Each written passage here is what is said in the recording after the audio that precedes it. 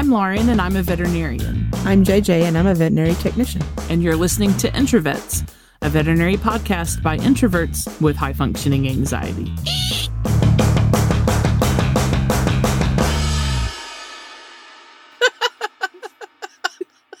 Welcome, everybody, to this week's Snackisode. What up, yo? JJ. Yo. I see that you're drinking a delicious beverage. What are you drinking right now? I can never remember the name of it, but it's berry flavored and it's carbonated. And I don't know why when I bought wine glasses, I bought like a size of wine glass that you can pour 3/4 a bottle into.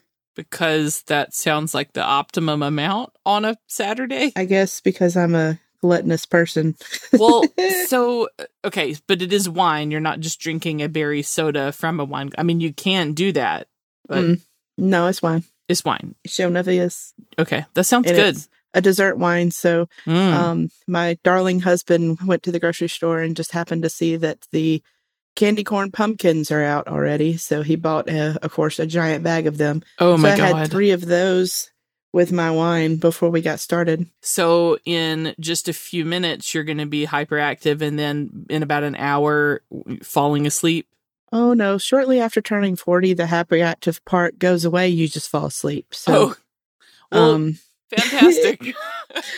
Excellent podcast recording strategy. That's why I only ate 3. Okay. I see.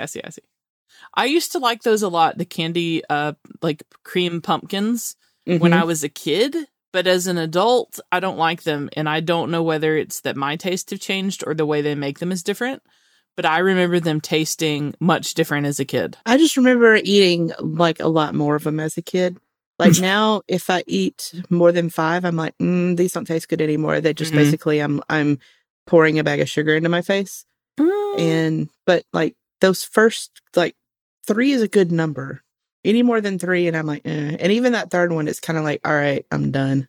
Done. But yeah. I like the pumpkins more than I like the regular candy corn. And they're the same thing, so I don't know why. But the pumpkins are always been my favorite, and Ben's too. So, like, as soon as he goes anywhere and he sees them, it's like fall is officially around the corner, even though it's August.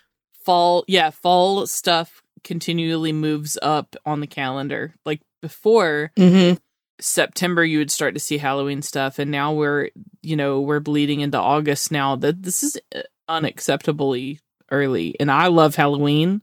This is unacceptably early.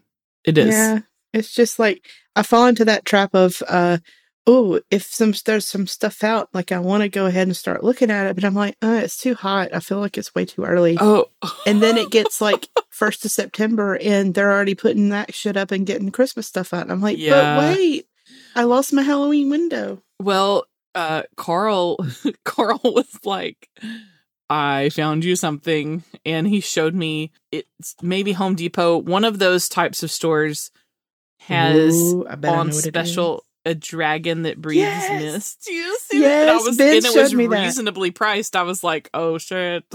Yes, Ben showed me the same thing. He was like, you're gonna love this. And I said, does it do anything? He said, yes, watch. And he played the video. I was like, yeah, it does not. It's a real statement piece. Yes. And then imagine that with my lightning machine in the background. Oh, so scary. For my one trick-or-treater, I think this year, I'm going to do, you remember the giant life-size skeleton with the Wolfman head? I do. That we got at Target that time. We call him Paw Paw here because I usually dress him up in like old man clothes and put glasses on him and make him look like he's got a blanket in his lap and hang him out in the rocking chair in the den. But I think this year I'm going to let him ride shotgun with me around everywhere I go. I think that's a good idea. I mean, I just put a seatbelt on him. He'll stay. Just cross his legs and let him hang out. It could be like one of those safety dummies that people carry around to prevent, muggings and stuff like that. Yes. No one will carjack you if you have a werewolf skeleton in your, passenger seat. That would be a good thing. True. I'm like, I don't know why they would carjack my particular car because there's nothing special about it. But then again, I've heard of people carjacking even lamer cars than mine. So I guess it's any port and storm if you're trying to get somewhere and get away. That's true. Well, JJ, how's it been going? What's What's your best thing this week? Open the refrigerator and finding this wine because I forgot we had it. That might be on up there. Hey, that counts. It counts. And there's also a second bottle, and it's the peach kind, which I also love. Ooh. Yeah. I mean, so it's Saturday. Kind of hard. And we both worked at different clinics yesterday. And, Fridays are kind of, as our listeners know, a little bit nutty up in the veterinary hospital. Yeah. And all sorts of crazy stuff happens, and it kind of makes you regret your life choices sometimes. But, then you just bounce back. It's fine. Yeah. But I can understand where you're coming from. This week in particular has just been extra heinous, and it seems like there's difficulty everywhere. So it's just kind of meh. But enjoy the little things. Yes. Like in Zombieland. Very important. Like wine that's berry flavored and yummy. Well, this week in Huntsville, and this is not inside information, this was like on the news, so I'm only going to share the stuff that was posted in news articles, but one of the local ERs here had a client get upset over the cost of potential surgery for their pet, threaten the staff and the veterinarian, and the same owner ended up threatening the staff it depends on which article you read, whether it was the Greater Huntsville Humane Society or Animal Services. I think that the reporters think those are the same thing, but they're different. Anyway, either of those organizations, depending on which article you read, and the person was eventually arrested, but was found to have firearms in the vehicle and things like that he had threatened, the staff about. So that's very scary. People be cray. They are, yeah. The thing that is even more crazy, though, is, and you should never, ever read the comment section on the internet. It, lowers your IQ substantially. But I made the mistake of doing that, thinking, I don't know what I thought. But I didn't think I was going to see a bunch of posts from people saying, I completely understand why this owner threatened the veterinary staff with harm. That was the prevailing sentiment was, yeah, that sounds fine to do. Wow. So I was like, close out of that and try to remember why I do this. Try to remember why I do this. It wasn't even like that he owed them the money. They just told him what the prices were. I mean, yes, they provided an estimate for an emergency surgery. Like, guess what? You can take the dog somewhere else if you're not happy with the price. Right. What? You could. I don't understand. Yeah. Anyway. So, that's been, here in the local veterinary community, been talked about a lot in our veterinary circles. And so that's very stressful when that happens. Even if it doesn't happen at your clinic, if you hear about it, it just kind of increases the mental load that you have to work with. And then while we were getting ready for this episode, we're always asking for stories and things like that. And we were talking during our pre-episode meeting about how many of the stories that we're getting from our, listeners and other veterinary staff have been kind of on the negative side. It's been hard to kind of balance that with something lighthearted. JJ's going to go through a couple of those stories, keeping them anonymous. And we're going to talk about each one individually and what strategies we can use as veterinary professionals to help insulate ourselves from some of this poor client behavior. JJ, you want to read that first one? This is an office manager. Okay. Not local, anonymous. And basically an owner had called and requested a refill of a medication for her cat. Her cat was a collector of diseases? Yes, a collector of diseases. And this was a medication that the cat was off and on. So the medication was originally prescribed by a veterinarian that was not present that day and was planning on being at work the next day. So the owner was told, we can't refill that for you today, but we'll submit it for review for the veterinarian that's going to be in the next day. They will handle it and we'll get it filled for you tomorrow. And apparently this was highly unacceptable. Owner was very upset. Her perception was that with the COVID restrictions that particular clinic has, that the staff should have more than enough time to fill this medication.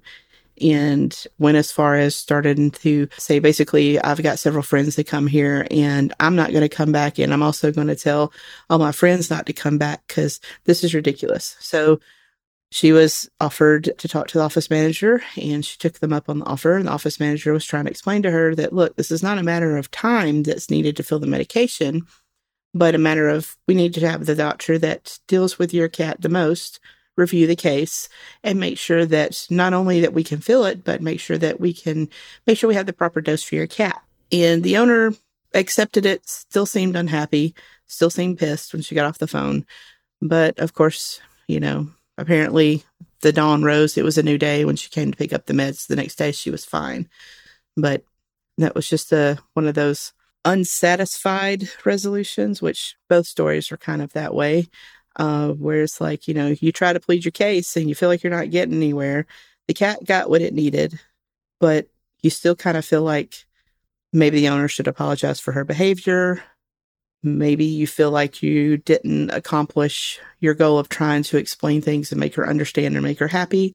But at the end of the day, the cat got what it needed. So you got a resolution, but it wasn't necessarily a satisfying one. And that's the type of thing that it does tend to stay with you through the week. If you feel like you had this major negative interaction and it kind of wears you down and you feel like maybe the client didn't hear you or didn't listen, didn't want to hear you, didn't want to understand. So it can be one of those things that sort of stays with you. So I'll give my unqualified opinion about this. Unqualified from like a mental health and counseling perspective. But certainly I've dealt with this situation a lot. First off, I would say to this staff member that wrote in, you did do a good job because you got the cat's information in front of the veterinarian. The veterinarian made a decision about the case and we got the cat the treatment that it needed. So that was your job. And so you did a good job.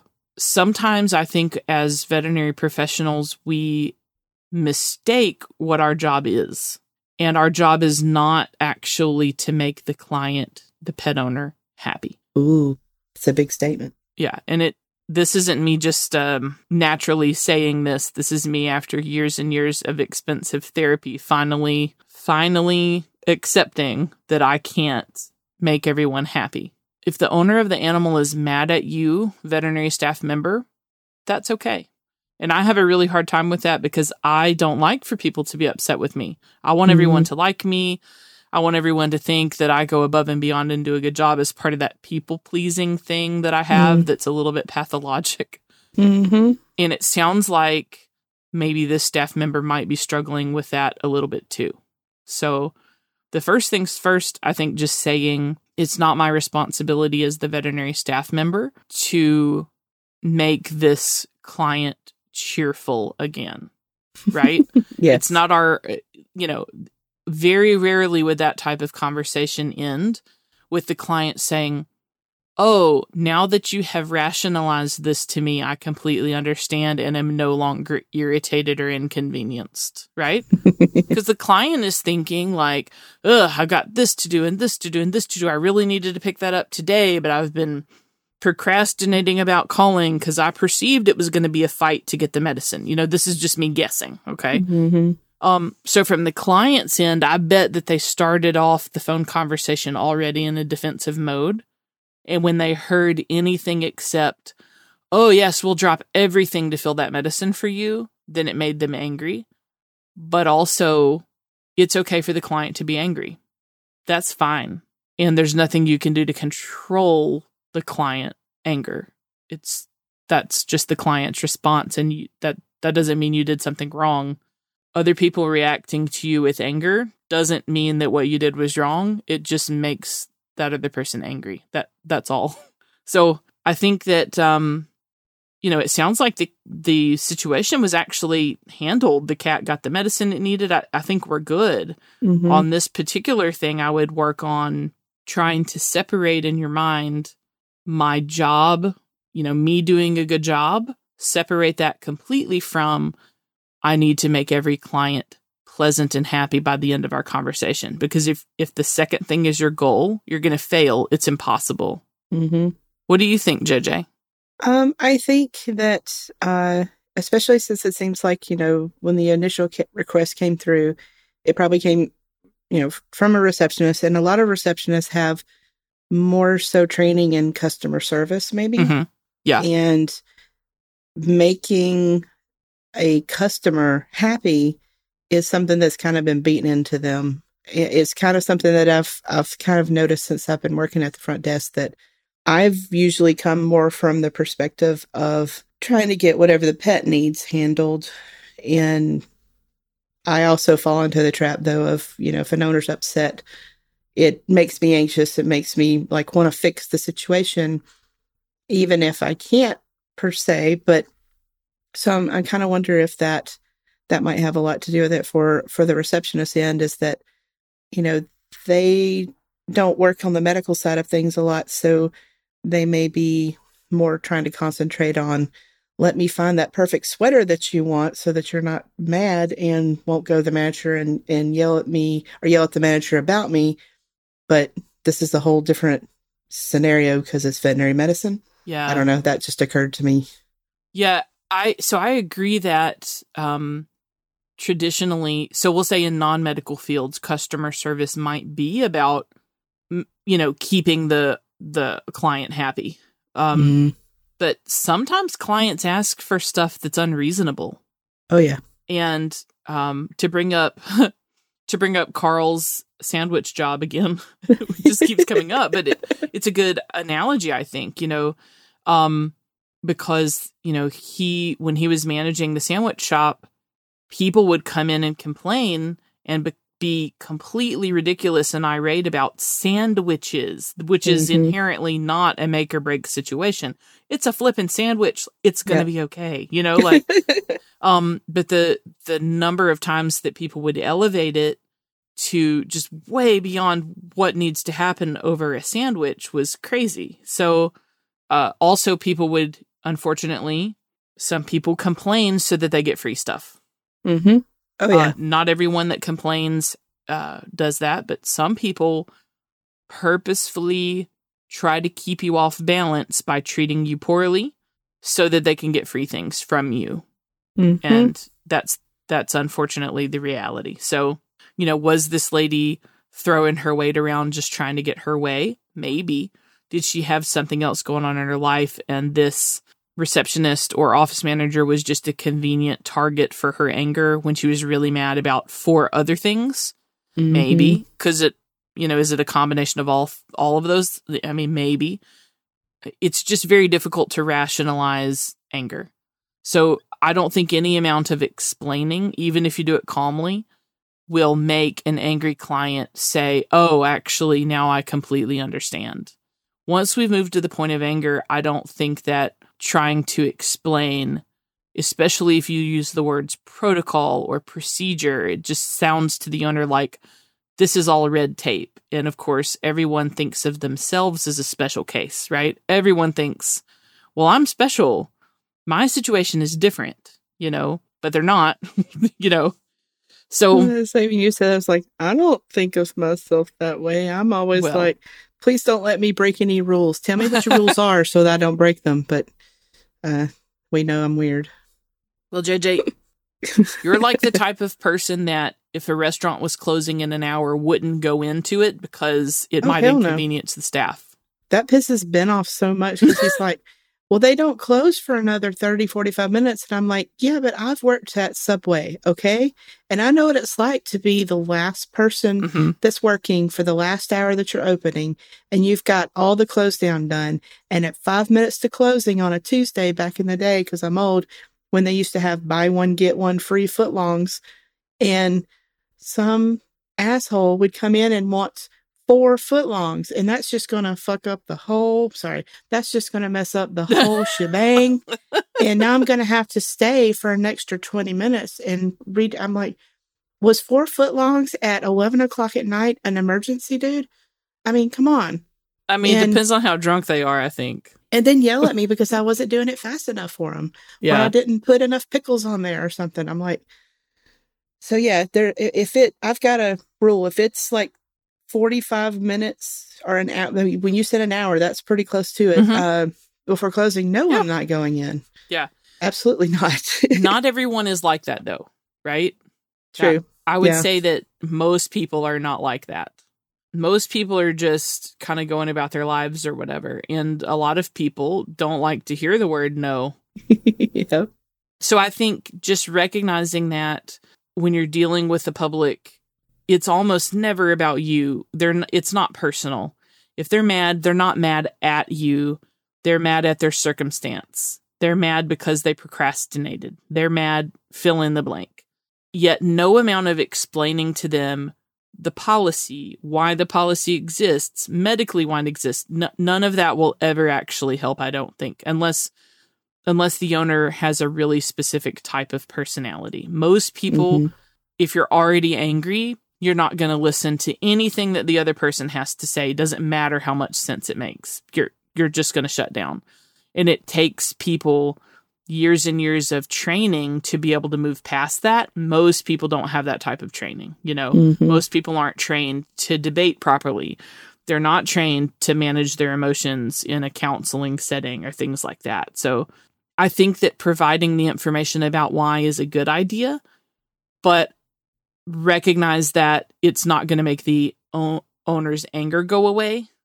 So maybe we just explain that one time, or we give a very shortened version of it. When people are mad on the phone, we need to try to de-escalate and disarm them.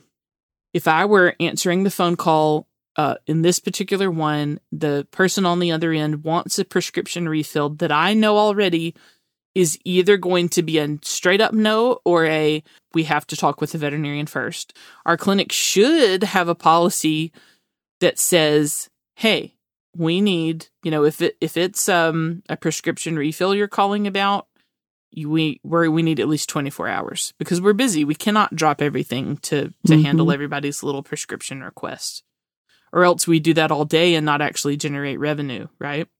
Then we go out of business and now we can't help any animals. So if I had this particular owner on the phone, my strategy would be to say, I understand that you need this medicine and it's important. What I can do for you is to put in a request for the medicine. It's got to go through the doctor.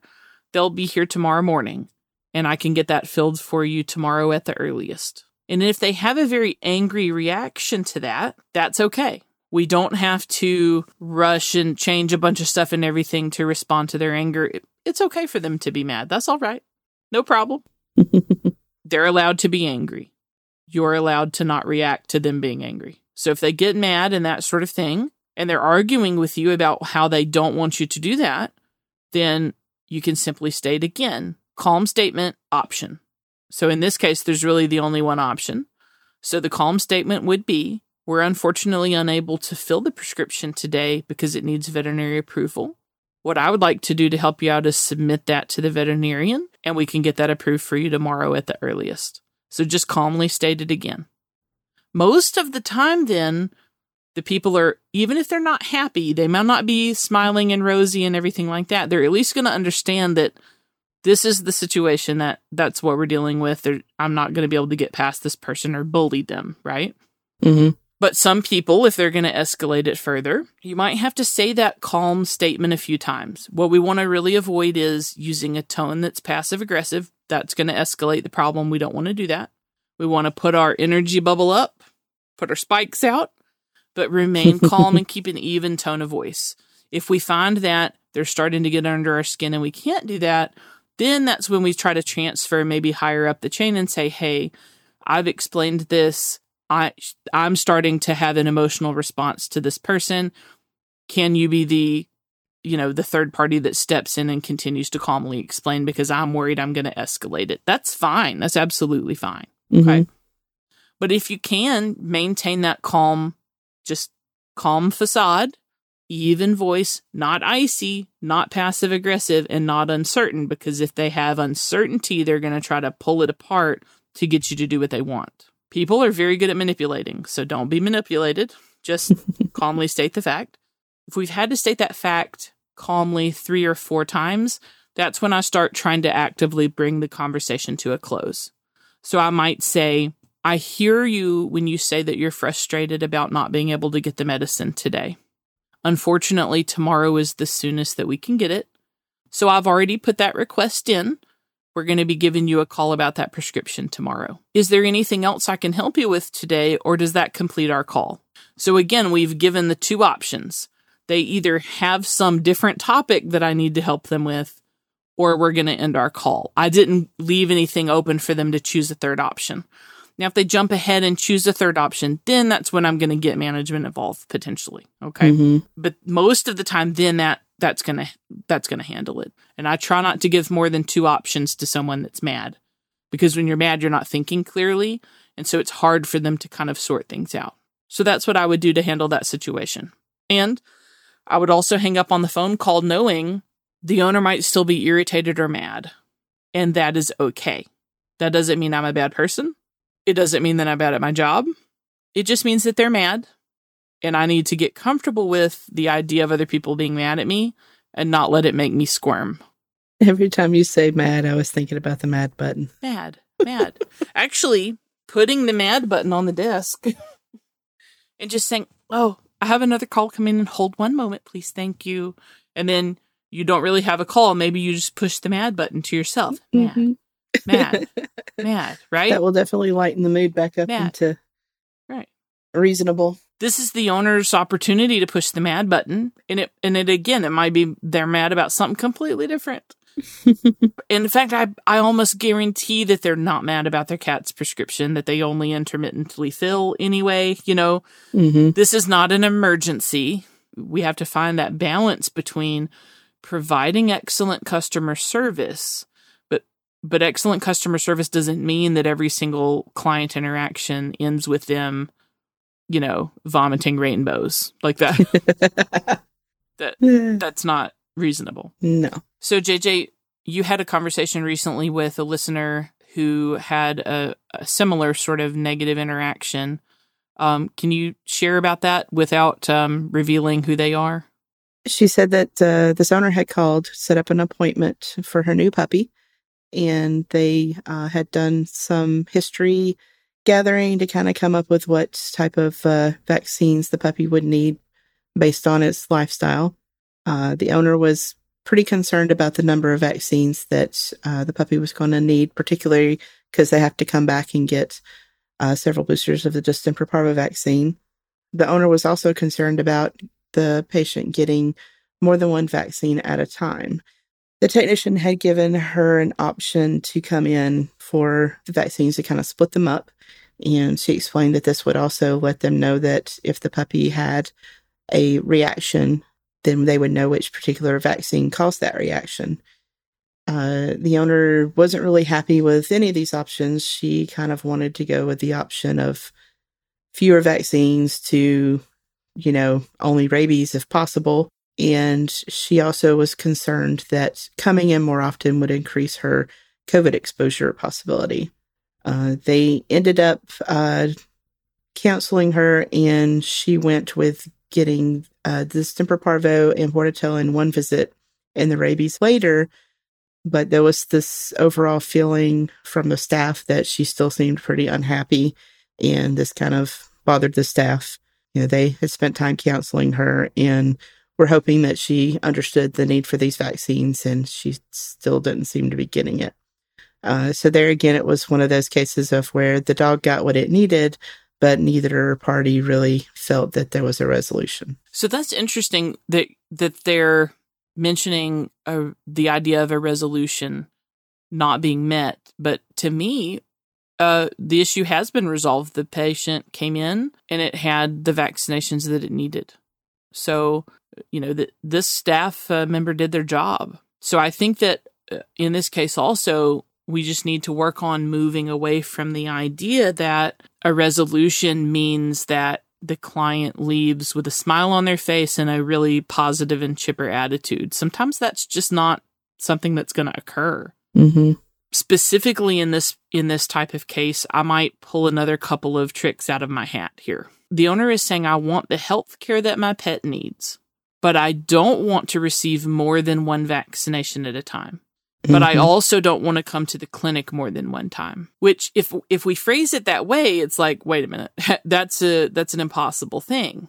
In this case, I think the owner either hasn't really sat down to think about what it is that they want or what it is that they're asking, or, as you said, maybe the owner really actually doesn't want any vaccinations at all, but they're trying to sort of invent a way that it's the veterinary clinic's fault. You know, they're trying to kind of say, well, I am a very good owner.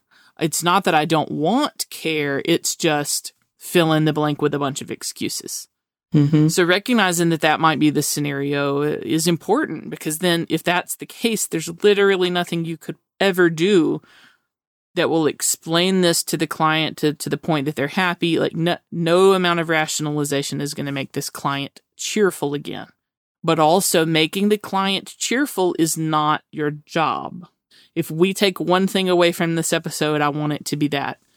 Veterinary professionals, turning the client into a positive, happy person and having them leave in a happy, cheerful mind frame is not what your job is. It's not. Your job is to make sure that you document your conversations with the owner about what the pet needs and try your best to provide those needs. Understanding that you can't kidnap the dog and give it the care that it needs and then return it to the owner. It's still the owner that has to decide, and it's their responsibility. So I think it's great we educated the owner, and I think it's great that we got the patient the vaccinations that it needed. And then I think we need to call it a day and call that one a win, because there's no way to make a client happy all the time. 2 out of 3 ain't bad. That's what Meatloaf said. That's right. But so if I were dealing with this owner on the phone, I would not point out in a passive aggressive or sarcastic way that what the owner is asking is stupid. Like that, what you just said does not make sense. Like I even though that would make a hilarious TikTok video, that is not going to make the owner less angry with you on the phone. So if I'm confronted with an owner who keeps contradicting themselves and is essentially asking for something completely impossible, which this owner is, I stop for a minute and I say, it sounds like we might have a bunch of competing goals. Can you share with me how I might be able to help you meet your goals the best? Or some sort of version of that. Because sometimes the owner literally hasn't thought about it. And those will be the ones that stop dead in their tracks, stop complaining, and suddenly realize, oh shit, I actually don't know what I'm talking about and have no idea how they might be able to make me happy. Sometimes the owner has a very clear-cut idea. And in this case, it could be that the owner said, I actually don't want to do any vaccines at all. And in that case, again, no amount of rationalization over the phone, no amount of education in person is going to move the client away from that. Because when we look at studies of people and opinions and things like that, what we find is the stronger held some sort of belief is, hearing facts and evidence that contradict that worldview actually makes you cling to your worldview more and reject. It actually reinforces whatever your original worldview is. You would think the opposite would be true. If I get facts and evidence that something I believe is not true, I need to question my beliefs. But people hate questioning beliefs. So confronting people with evidence that they're wrong makes them double down on what it is that they're wrong about. And this is proven scientifically over and over again. So even though we need to educate the owner, just know that educating the owner might not result in your desired outcome. It might result in the owner getting mad, frustrated, stomping around, leaving, and you cannot control that in any way. It's still your job to be able to do it. So how I like to do this is with a motivational interviewing approach. I hear you when you say that you are worried about giving any vaccinations at all. I have some concerns about that approach that I'd like to share with you. Is it okay if I share with you some information that highlights why that might not be the best strategy? Sometimes owners say, no, it's not okay. Well, then we document that in the record. Owner refused education about XYZ topics. Because if you then go on and still say it all anyway, they're just going to get more mad. So then we end the conversation there. If the owner is really adamant it's a really important situation, like maybe the puppy is completely unvaccinated for parvovirus, and I don't know how old this puppy was, but maybe it's had 0 vaccines, and I really truly think that the owner just does not understand the risk that they're taking, then I can say, okay, I understand you don't want me to go over this on the phone. Legally, I have to give you some information. So what I would like to do is send an email to you with that information. And if you become ready in the future to read about it, I want you to look at it, right? Sometimes they even refuse that. So then I document that. Owner refused to have email, blah, blah, blah. So then I try to send something physically home with the owner, or I might even mail it, okay?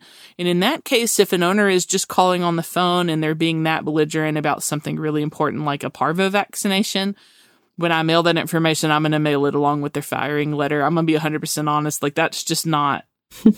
Sometimes the owners don't have a philosophy that fits well with your practice.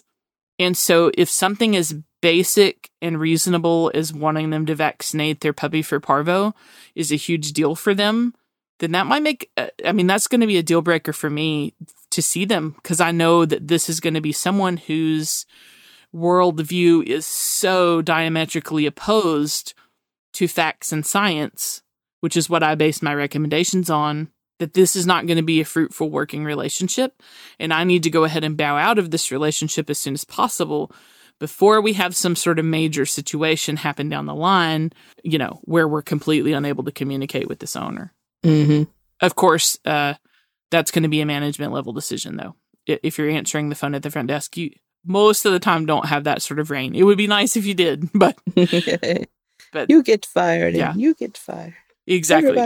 Everybody gets fired. If you're manning the front desk and you find yourself in this sort of major conversation, this is one that we need to turn over to the technical staff or the doctor to handle the education side of. I just thought of a t-shirt button, something. Should be, your happiness is not my occupation.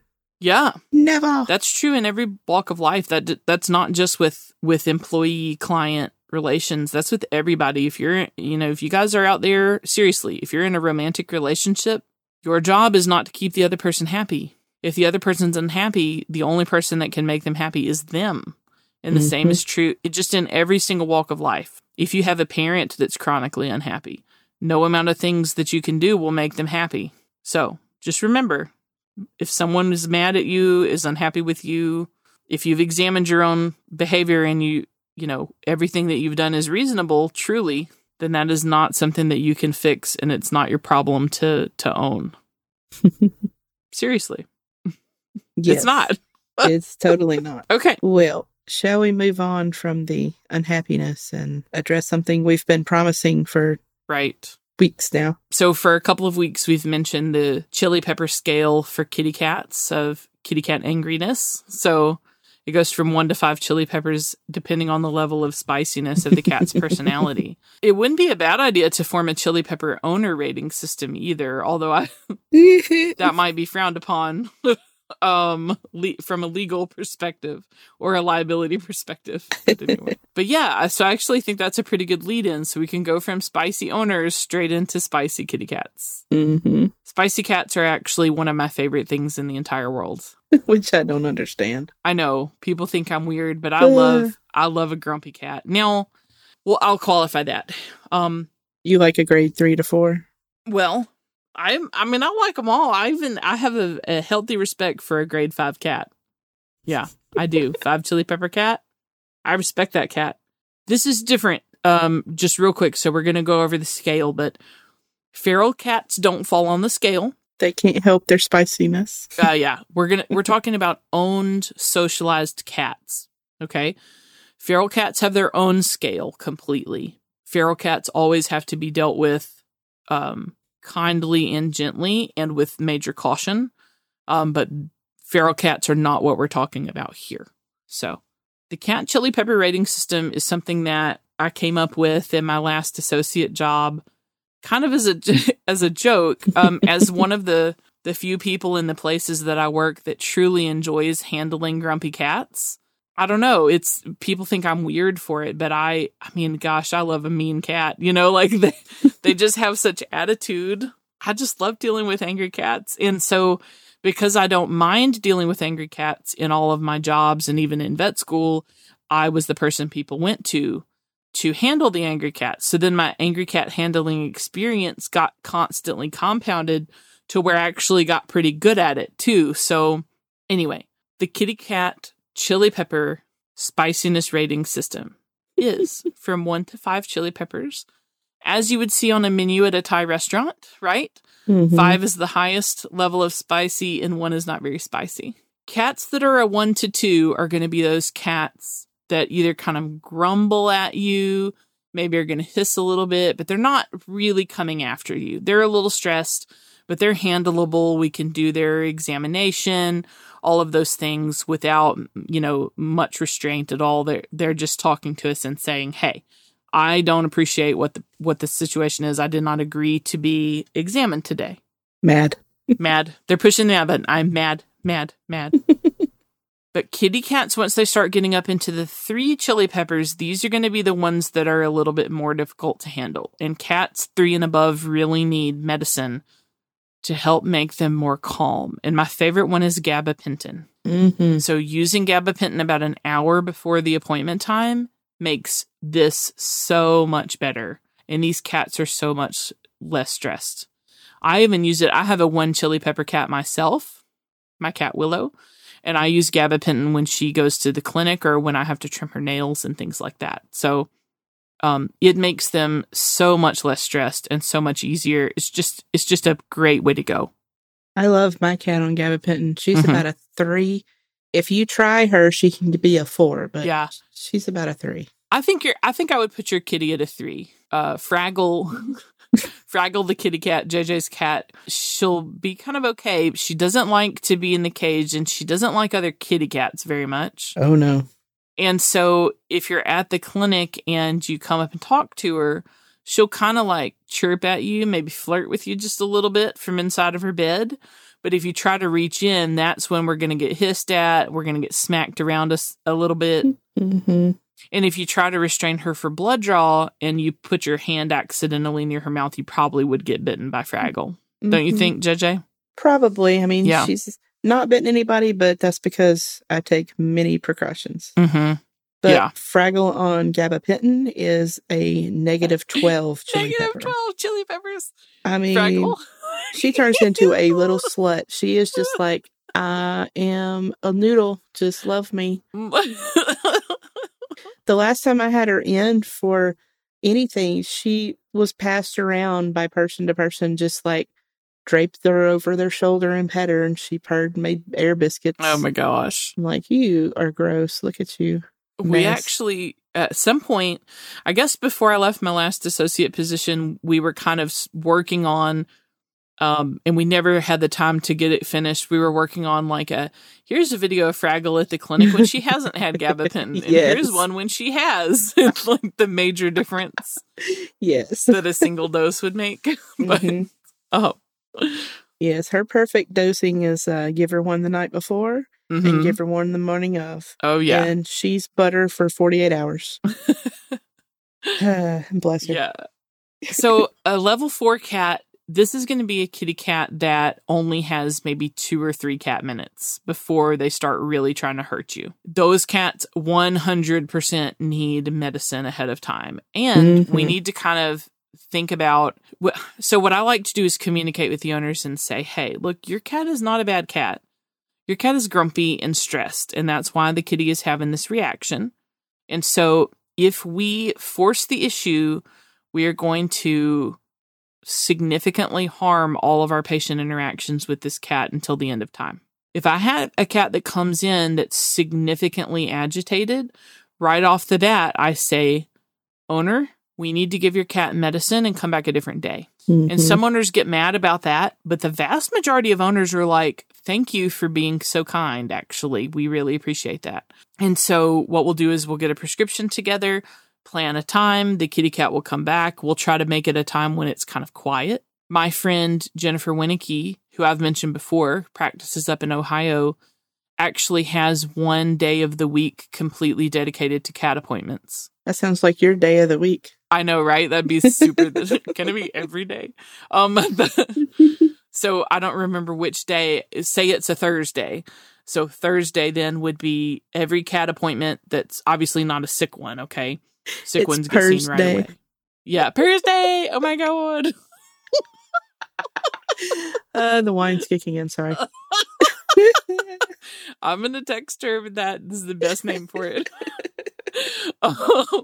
So any type of procedure or wellness care for a cat is always scheduled on the same day of the week. And so the clinic doesn't have a dog smell. They don't do a lot of boarding and they don't have grooming or anything. So it's like the kitties come in, everything's quiet. There's, and everybody knows it's cat day. We're not having stressful things in the hospital, just very calm. And so that's a great idea. But also for our level 4 cats, though, they absolutely need medicine. And this is to keep the staff safe, but it's also to keep the cat psychologically safe because cats that get that level of stress that they're just flipping out, that is harmful. We don't want that to happen. Yes. And then there are the level 5 cats. I only know of one level 5 cat my whole career, and that's who I based the 5 designation alpha of. And I need to change the name of this cat for identity purposes. So we'll just say that the cat's name was Mittens, okay? But Mittens is one of those cases. She's passed away now. Mittens is one of those cases that you will never forget for your whole life. When Mittens would come in, we're talking about, and these were in the days before gabapentin, the entire carrier would be shaking on the counter with noises coming out of it and hissing. She would lunge at you. If she happened to be out in the room, the owner was a little old lady, and the cat loved the owner, hated every single other living person, including the owner's family. And so sometimes the owner would let the kitty cat out in the room. No, don't do that. And the cat would be totally fine until someone else came in, and the cat would literally physically, bodily attack anybody. I mean, that this is a naughty cat. And I often wonder how naughty would she have stayed if we had gabapentin back then, as an option. Yes. But, so this cat, of course, being super grumpy, lived for 1 million years. Yes. And finally was one of those cases where, how really, really aggressive animals, even if they have a bad diagnosis, they tend to be the ones that live forever, with minimal treatment and do fine. I can't explain it. But so, yeah. And they're also named something like Angel, Sweetie, Mittens. Mittens. And that was, again, this was a pseudonym, but the cat's name was very innocuous. You'd think, let me just pinch his little cheeks and kiss it. No, don't do that. You're going to have your lips are going to be missing. So that's a level 5. So if we're 3 to 5 chili peppers, those cats need medicine. But I like the chili pepper rating system because, number 1, it gives us a fun way to talk about grumpy cats that's almost it's almost positive or funny. And I think if you make light of it, then it becomes less scary for the staff to deal with sometimes too, right? It's also a nice way to put it in the chart that doesn't sound mean, right? So if we're 3 out of 5 chili peppers, Yes, it's caution, this cat will eat your lunch. No. Yes. So it's a polite way of making sure that, that everybody in the clinic knows, but if the owner gets a copy of that record, they're not going to feel, as personally upset. Attacked. Exactly. Plus, it's a fun way of talking about it. So those alerts tend to get put in because if we've been talking, they're a 1 chili pepper, they're a 2 chili pepper.